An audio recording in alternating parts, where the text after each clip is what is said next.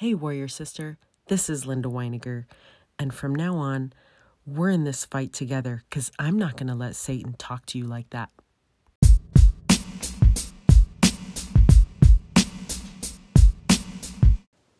Do you ever think your whole day is ruined because you didn't wake up on time or because your morning routine got thrown off somehow?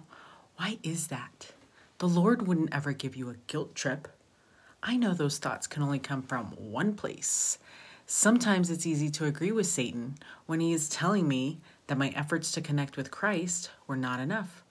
Probably because I know personally how powerful that time can be. But I hate that I let him discourage me like that, because as if that really were the case anyway. So I have learned that there are different seasons in my life, and sometimes I can go to the temple every day for 60 days and feel so connected with Christ. And then I'm made to quarantine without being able to go into the temple at all and have to get creative with how I connect with Christ. I have felt the Lord loves my efforts, though, no matter what. So the Lord has commanded us to remember him always.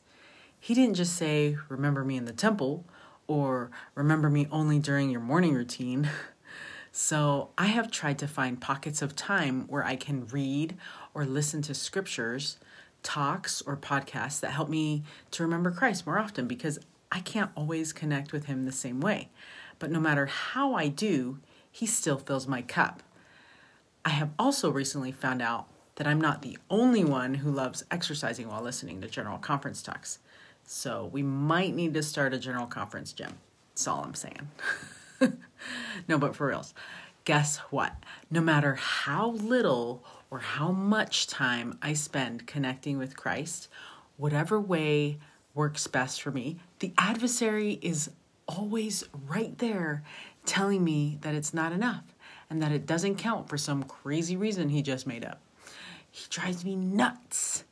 From 1 minute, he's distracting me from connecting with Christ to the next, telling me that my connection wasn't good enough.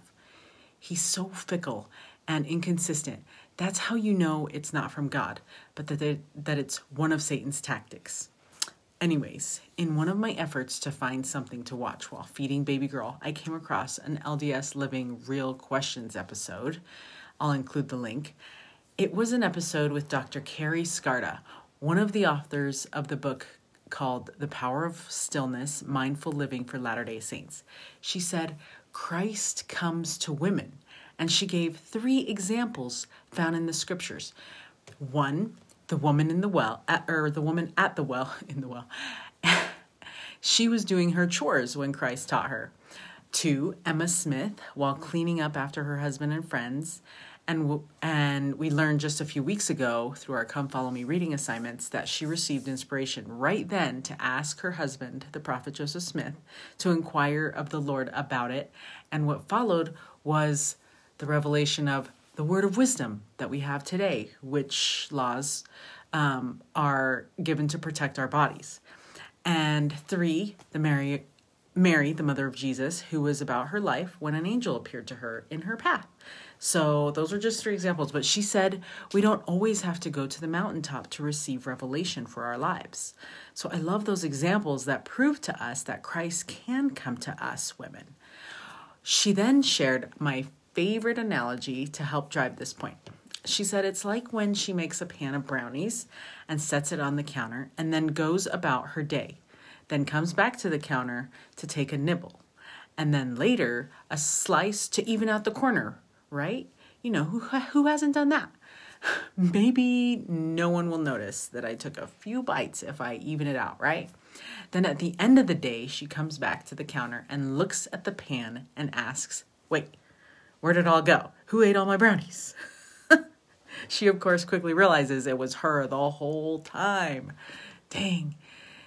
It's the worst when that happens, right? So she says, just like those little bits of calories add up and show up on our hips, you're not alone, Sister Skarda, that nibbling on spiritual brownies throughout our day can make a difference in our lives. And we don't have to step away from our lives because we might be in a different season of our lives. So Christ can come to us when we take time to remember him throughout our day. Those spiritual nibbles matter. Don't you just love that? I feel like I need to make some brownies again just to test this theory again. Who's with me? So the next time the adversary tries to tell you your spiritual nibbles don't count, tell him that we just learned that by small and simple things, great things are brought to pass. Tomorrow, I want to play a game with you called Two Truths and a Lie. Are you in? Until then, stay strong, warrior.